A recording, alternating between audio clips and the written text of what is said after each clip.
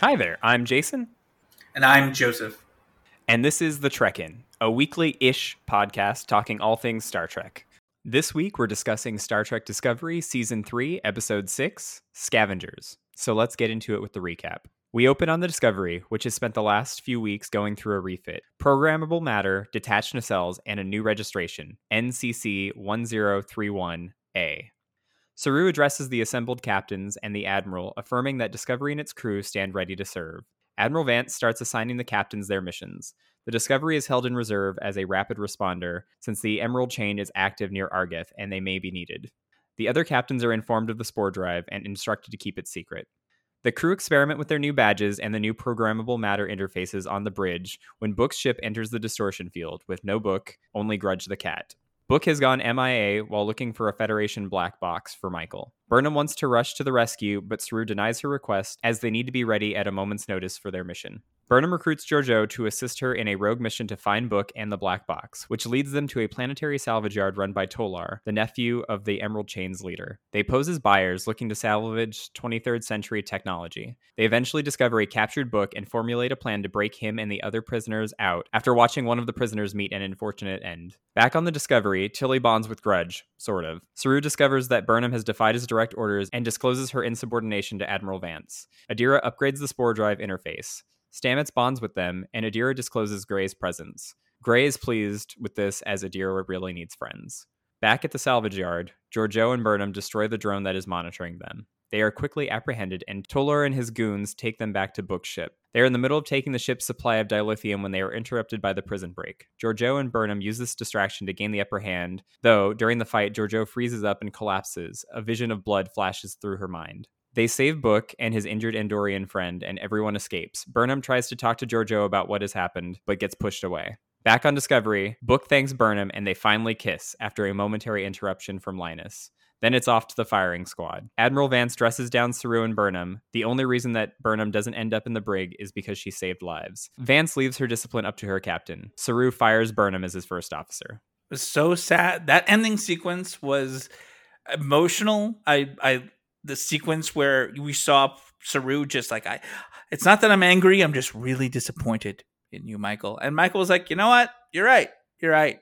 Just I'm not fit for this job. I'm gonna go and get my own show. But this episode still showed the concept of what we've been talking about. And now they're even doing it in a narrative. Separate Michael from the ship and let Discovery have its plot and have Michael have her own plot. And I feel like by doing this, you've allowed that even more so. I hope they don't make it about Burnham's redemption to be first officer. She shines the best in episodes like this when she's out with Philippa. In fact, Philippa and Burnham in this episode, their banter, I mean, just the way they interact, their chemistry on screen was the highlight of this for me. And that's being said, on top of Discovery getting an entire massive refit that makes the ship look so good. The Discovery's redesign makes me very, very happy. And at first, I was very like, why are they giving it a fucking A? It doesn't deserve an A. Did the Star Trek the Motion Picture get an A when it refit the Constitution class? No. So I was going to be very angry. But this really is almost a completely different ship. They redid the entire secondary hull. They redid the neck sequence. They redid the nacelles. The whole ship looks very different. So I'm going to take it as a completely different ship, and it deserves to be an A. So yeah, that's my initial first thoughts of the whole thing. Also, Book and Burnham kiss. Boom, boom, boom. What do we think about the refit? I love the refit. I love the detachable nacelles. I love the fact that it looks like it's from the movie Tron. The neck looks more like a Galaxy class starship when you're looking at it from the back. The whole box secondary hull middle section is gone, making it more streamlined. The impulse engines look gorgeous. Cutouts from the nacelle struts look so much better than they did before. The saucer doesn't have those weird like spokes in the middle of it. The color is right. Doesn't have that disgusting weird copper thing that makes me think like it's just an old ship lying in the middle of somewhere, getting moldy out in the center of space. No, it looks like shiny, bluish gray silver highlights, and I want Eaglemoss to make it right now. How do the detached nacelles work? Like, I assume that they're probably kept together by the shields. Like, how does that? I'm not sure how that works. how this works in the overall scope of the universe, other than looking really cool, I don't know. We'll see. It does look cool. It does look really cool. You know, I'm not a big fan of Discovery's design. Now I am finally a fan of Discovery's design. I'm glad that it finally came around for you. Yeah, took 3 fucking years. The new badges are cool. They're called TRICOM badges. Yes, TRICOM badge, because they're tricorders, communicators, and emergency transporters. Personal transporters, not emergency transporters. And they have holo pads. Yeah, holo interfaces, which are really fucking cool. I mean, like, I admit, like, I think we as the audience kind of were there in the shoes of the bridge officers when everyone like pulled them out, and they were doing the gestures in order to do it. Like, there's the double tap for the transporter, there's the pull for the holographic display interface, like, and then you play with that. I mean, like, it's a freaking Iron Man's dream. I mean, this is like Stark Tech. My favorite part about this whole thing is that they have new badges. They are keeping the uniforms. See, why'd you have to go and do that? I'm here having a good time, trying not to think about that, trying not to sit and be triggered by that. And there you go. You go and trigger me. Those uniforms are the most disgusting thing ever designed on a Star Trek show. And I saw the motion picture. Those uniforms were not the best either. But oh my fucking God, why are we keeping them? Why are we resolving to this? I get upgrading the technology in every way. Don't you think you'd want to be a part of Starfleet? Like, aren't you really a part of Starfleet? I do wonder what like the in-universe reason for them keeping the old uniforms is. That doesn't make too much sense to me. They fixed Discovery up. Why are they not giving the new uniforms down? Delete that. Fuck that shit. So how do you actually feel about the new uniforms, like that everyone else has, the 32nd, 33rd century uniforms? Yeah, I know I'm always bitching about that. They're better than Discovery's uniforms by far. I'll take them over that. But comparatively to all other uniforms, I could see the evolution. I miss the horizontal lines, but I feel like the vertical stripe is an evolutionary process from the old Trek, so I can take it. I like that the color factions have evolved, because it's not just red, blue, and yellow anymore. Now there's white, and there was another color that like was there too. But like there's other factions now, and there's other command colors. So I dig that. Definitely on board with it. I think my only issue is the drab nature of the way the tunic hangs over the pants. It's very medical, almost like you're in a hospital. It is. It's very sterile gray. Yeah, very sterile gray. And I think the environment that they're in is very sterile hospital gray too. So it matches, it flows. I want to see our crew in these uniforms, and then I'll make a final decision about whether I really like them or not. I think I like the Admiral's uniform the best, though I would love to see some modifications of that as well. I think it needs some black in there. I think I'd be happier.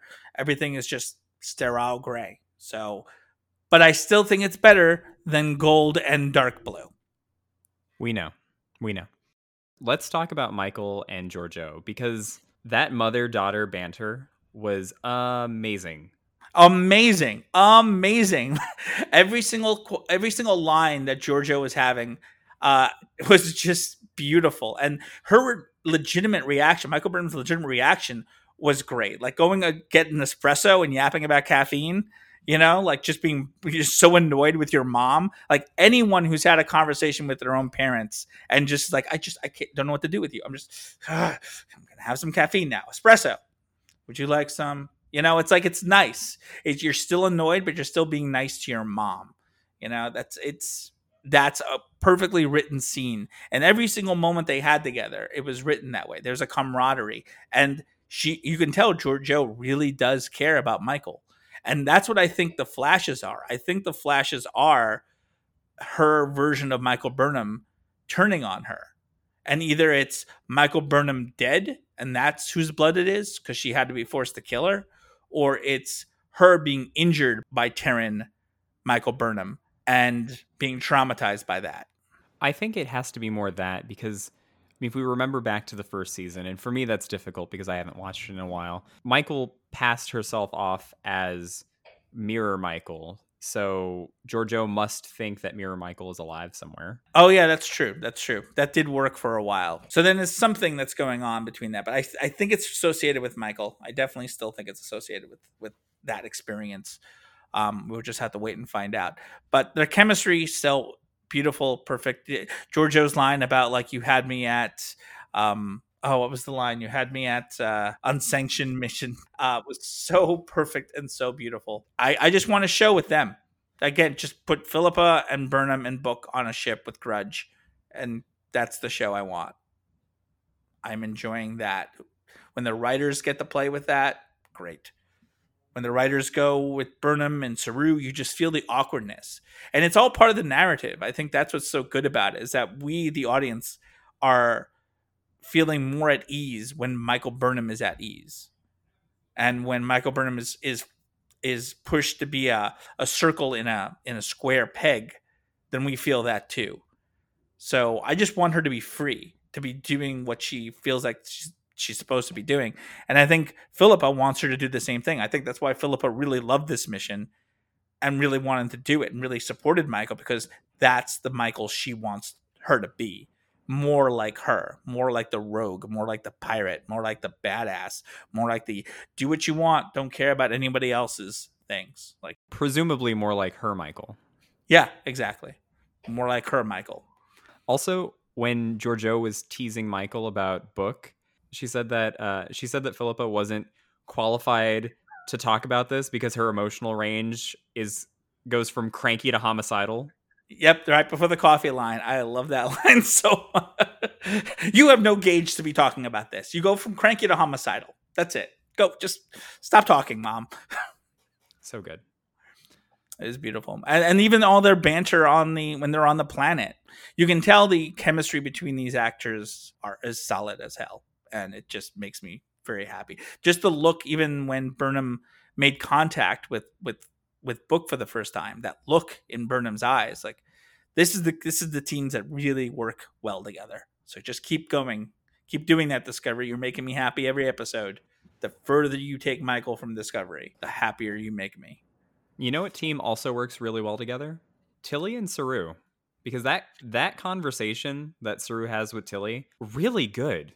Yeah, the writing was superb on this episode, and definitely with Tilly in that moment. And because they surprised all of us, I think, because I think we all expected what Saru was expecting, which was Tilly to defend Michael and to push that direction. But no, Tilly was like, no, we're all working really hard here, and Michael's kind of screwing it up. And if this goes tits up, we're all going to be blamed for it in the same way. So you have to go and do this.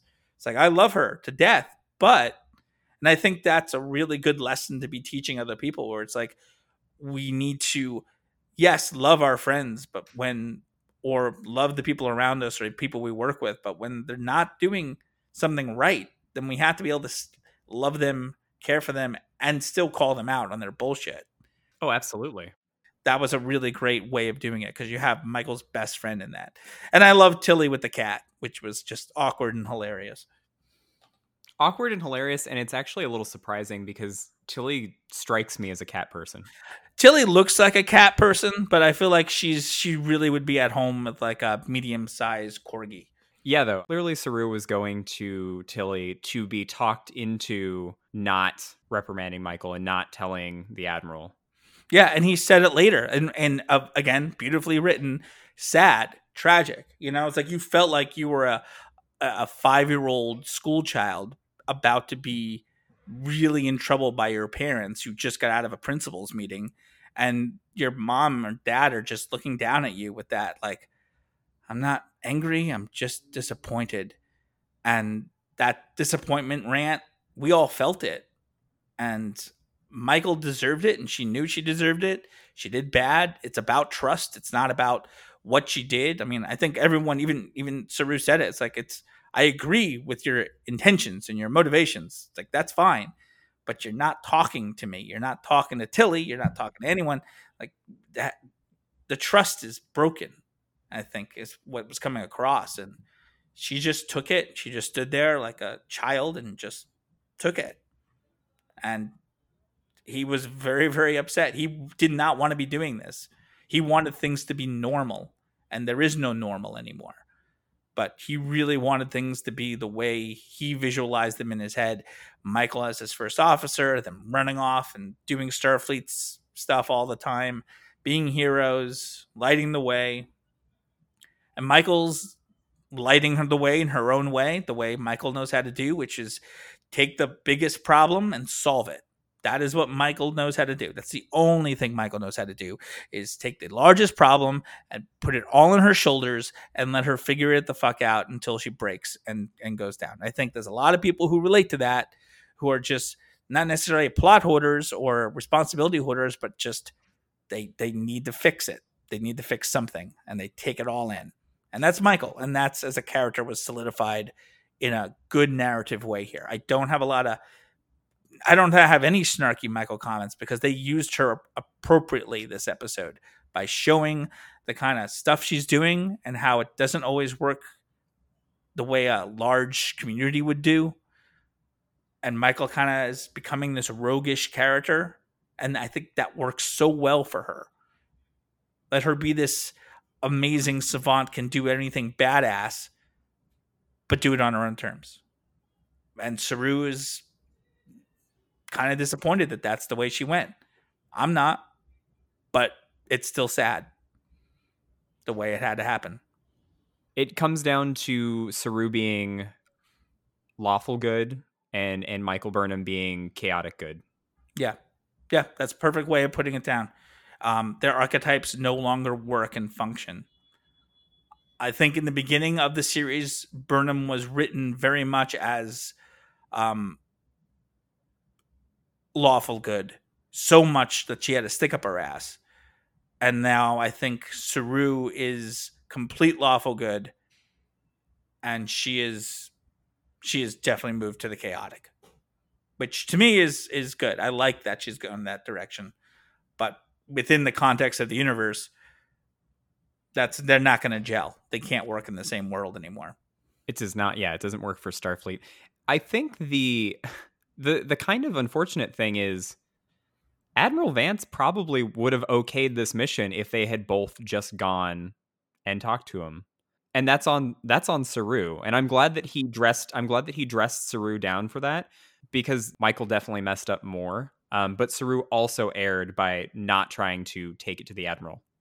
Yeah, because Saru feels like he's walking on eggshells. He's like I want to impress you. I just got here. I want you to like me. I want you to like my crew. He's very careful. He is tiptoeing, like when he gets home at night, because he's the new, house guests and the new roommate, and trying not to wake anybody up. And he doesn't want to bother anybody. He doesn't want to bother the Admiral. He wants things to just be okay and normal. So was Saru wrong? Yes, completely wrong. He should have gone to Admiral Vance no matter what. The tragedy of it all is if Saru had just watched the other Star Trek series, he would understand that captains can be a little flexible. Well, the problem is that this Discovery takes place between, so they missed all the other series. He couldn't watch Voyager, he couldn't watch Deep Space Nine. The only show he could watch was Enterprise. Oh no, that explains so much. Yeah, so that's kind of what happened there. I think he didn't get the chance to see any of the movies. So Saru has missed out on all the education that he probably should have used in order to make better decisions. If the only captain you have to look up to is Jonathan Archer, you're probably in fucking trouble. Yeah, and it's just so because that's what did he do? He didn't really do much of anything. Okay. You and I have to talk about this, obviously. The callback to the self-sealing stem bolts. One, I want to know how did that even get in Michael Burnham's vocabulary? How did she know the self-sealing stem bolts were a thing in the 24th century? That was a curiosity. And is it still the same self-sealing stem bolts that Quark, wasn't Quark, it was Nog and Jake stole? In that Deep Space Nine episode. I love that they made a little cameo in it. Obviously, it was a joke for the fans, but I died because I love that episode. And honestly, I really hope it is the same shipment of self-sealing Sembolts from Deep Space Nine. In my head canon, it is the same shipment. It's the same thing. It's the only shipment that still exists. It's like digging up the ET Atari games in the middle of the desert. Like that. That's the importance of these self-stealing Sembolts. They mattered at some point, and then they didn't matter so much, and they ended up in the scrapyard. But they still matter. Thank you for bringing it to attention. And we got a little like curved phaser thingy from First Contact that was there. Yeah, that was pretty good. We also got a callback to Georgiou being an engineer when she MacGyvered that weapon together. Mm-hmm. Which we never got to see fire, right? No, we almost did. She was gonna use it, and then she had her little like flash point, and then she dropped it, and then she ended up drop kicking the guy without using the actual weapon. So we actually never got to see it fire. So Tilly mentioned that Georgiou was an engineer in the second episode of the season. Was it ever established before the season that Georgiou was an engineer, or was Georgiou in the Prime universe an engineer? I didn't know that Empress Georgiou also just had an engineering background. Yeah, I think this is the first time we heard about it for this Georgiou. And sometimes I think Tilly forgets that Georgiou isn't their Georgiou. So maybe she's responding to like Philippa's original job, though I didn't think Philippa was an engineer in this timeline either. So is it common knowledge that this Georgiou is from the Terran universe? I don't think so. I feel like it's not, because when Pike left, she was like, she kind of winked and was like, I'm from the Terran universe. And he's like, what Terran universe? Wink, wink. And so he was in on the joke. He knew.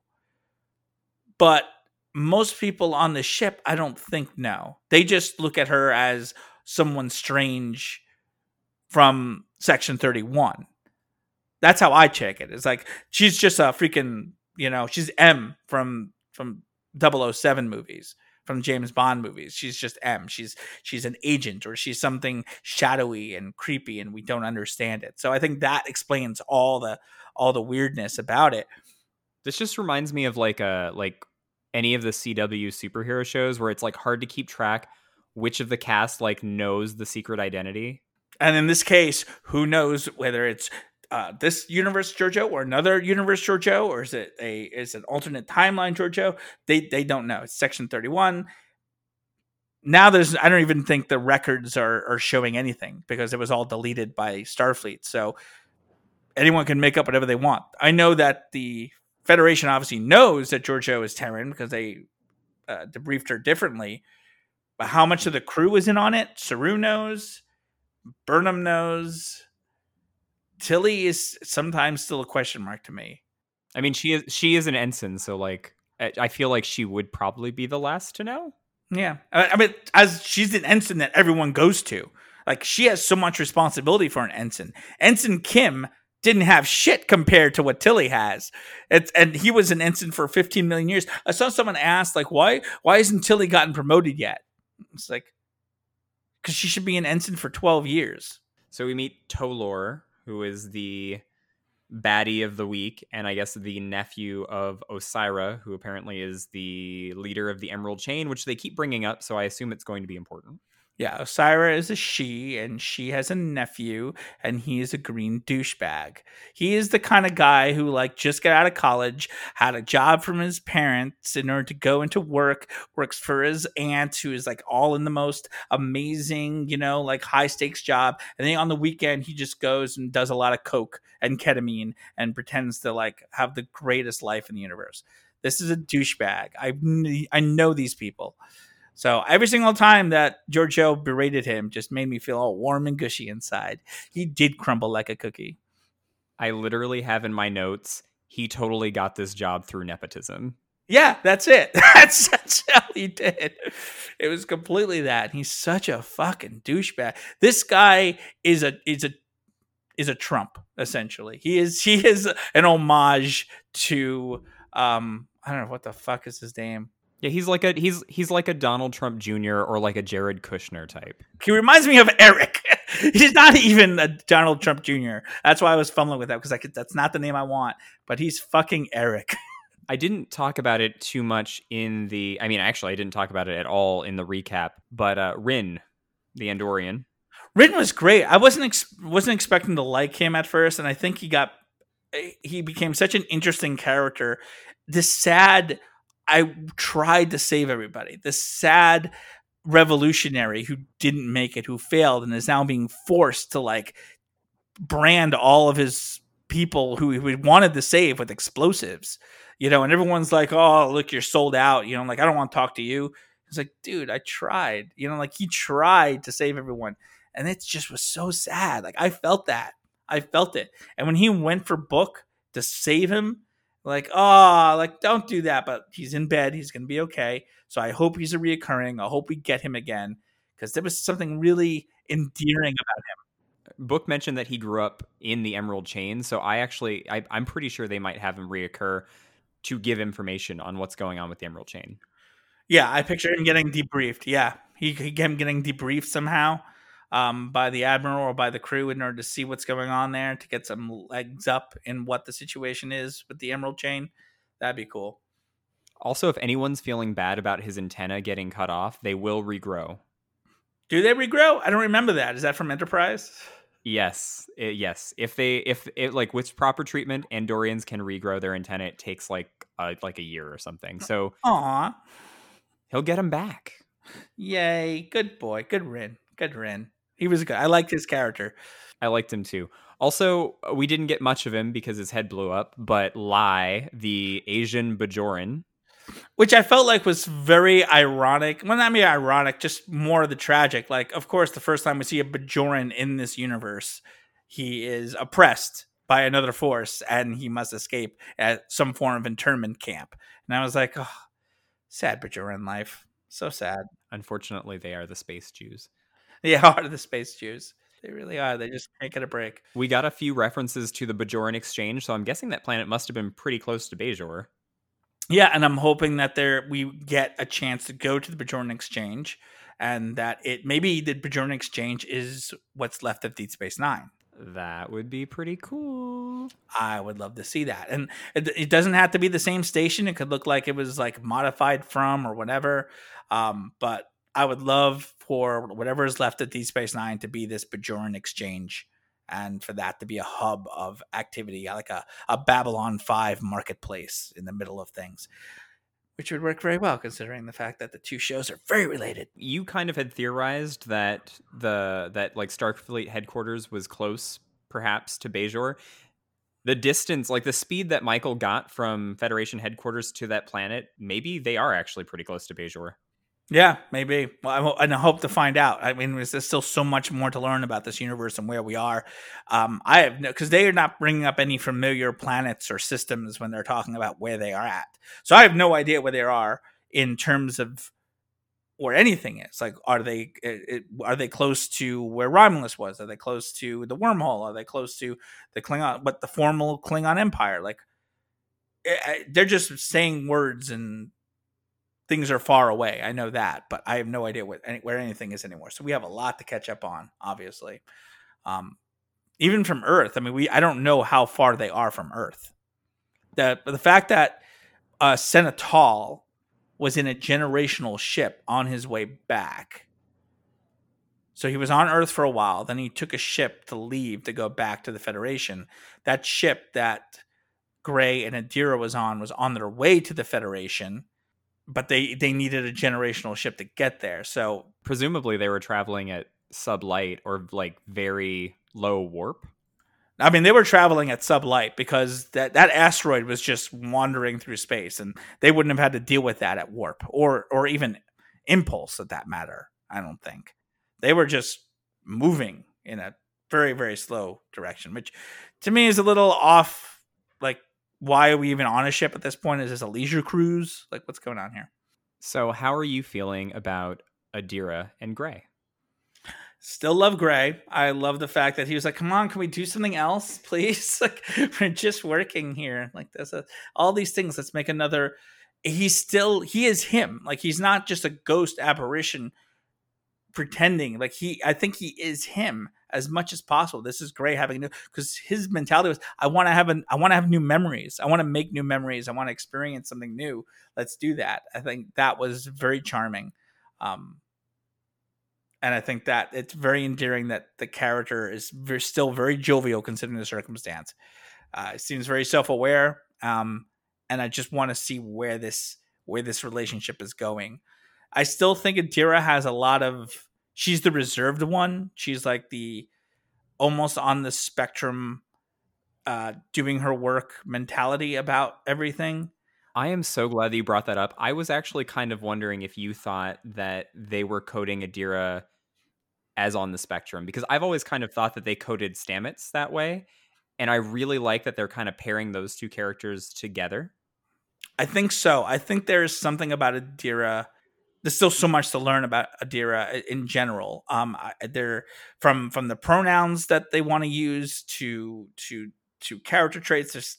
We haven't had enough time to really dive into Adira yet and give her the episode that they deserve, but we're still calling her she, and we're still learning enough about her to like get our handling of it. And I think she is a little bit on that spectrum, because every single time that they show her, she's working, and there's a little bit something like tunnel vision focus there. And I think it's great. I think it's wonderful that they're doing that, if that is the direction. And I agree with you that Stamets is definitely in that direction too. And the fact that they're bonding them, I think, proves it without a shadow of a doubt. And even still, like, the first conversation about it that Hugh was having was, you know, like, is it because they're a genius? No, it's because that she lost someone and I want to be there for her. So this is a catharsis beyond that similar spectrum vibe. But all in all, I think that's a good relationship that I want to see nursed and continue moving forward. How did you like the new Spore Drive interface? I like it. It makes me think of hand sanitizer.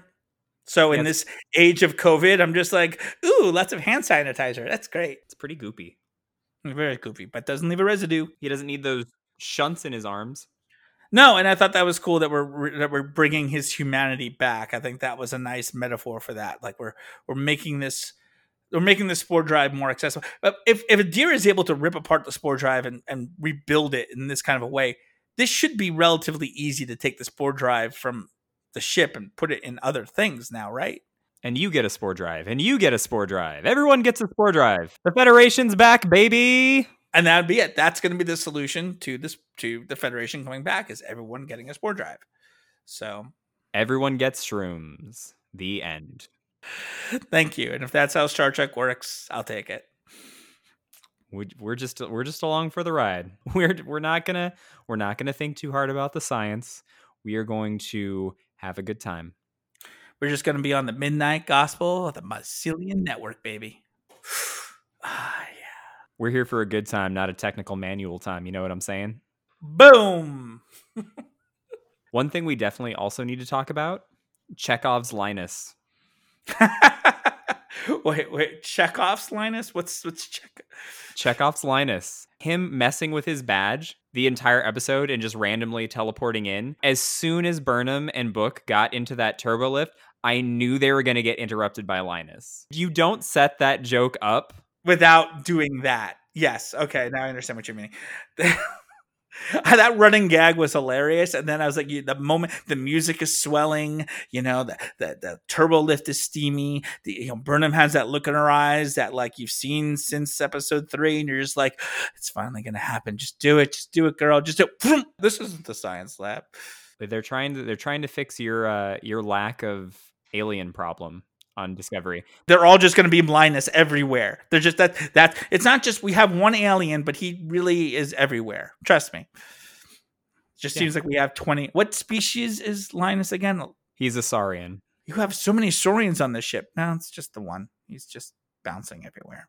I love it. I think he was adorable. He is adorable. And just when you were waiting for that moment to end and for the moment not to matter, like it just happened anyway. And I thought that was great because again, it needed to happen. It has needed to happen. I'm glad that Book and Burnham finally got there. Good job. I've been on this ship. Like I've been loving on the.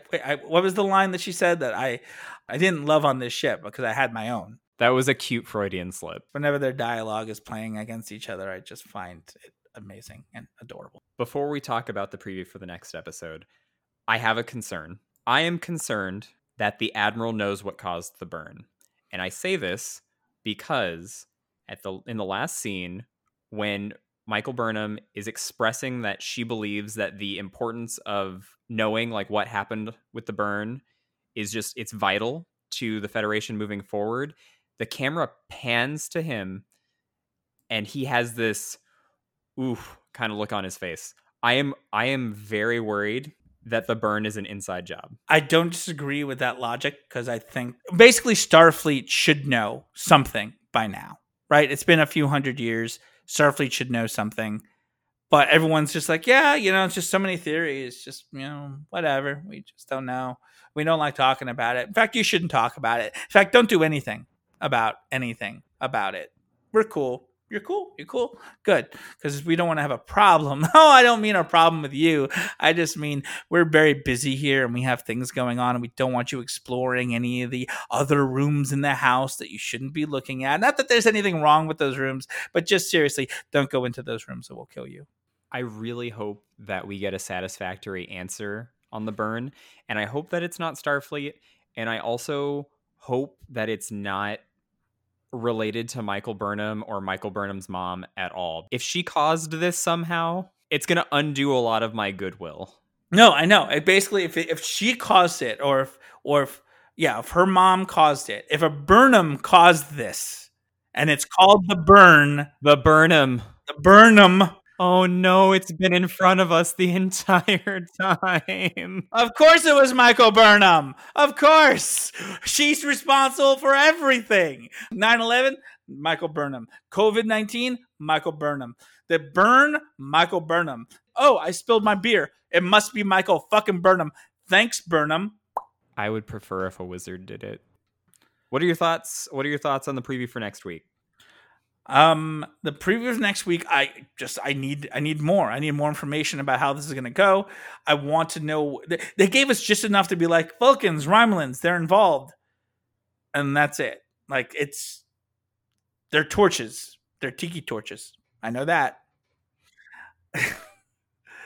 So I am keeping a lot of my thoughts and expectations in the check, because I don't know what's going to happen, and because this episode has so much weight on the title alone.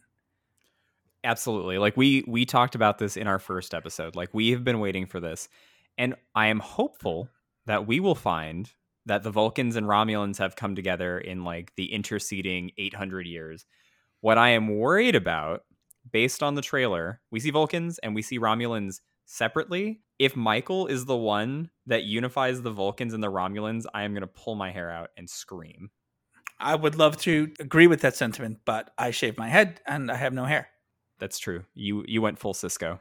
Yeah, I went full Cisco. But if Michael Burnham achieves what Spock did not, then I'm going to get very drunk that night, and I'm going to cry. It's a real heavy thing at the end of the day. If Burnham is still like, she is a science officer now only. Why is she going on a diplomatic mission? Send Tilly. Send Reese. Send fucking PTSD Detmer. Don't send Detmer. Send Linus. Linus is the hero we need. If anyone's going to bring peace between these two, it's going to be Linus. Though I think, and I'm hoping this is just a misdirect because of the way they edited the trailer, because I think Michael Burnham's leaving Discovery. What she's doing with the Vulcans and the Romulans before then, I don't know, or how she's involved somehow, but I think that speech is more associated with her leaving and not associated with them. To give her just the little tiniest bit of credit, she did grow up on Vulcan, so that could explain why she is a part of this mission. That is fair.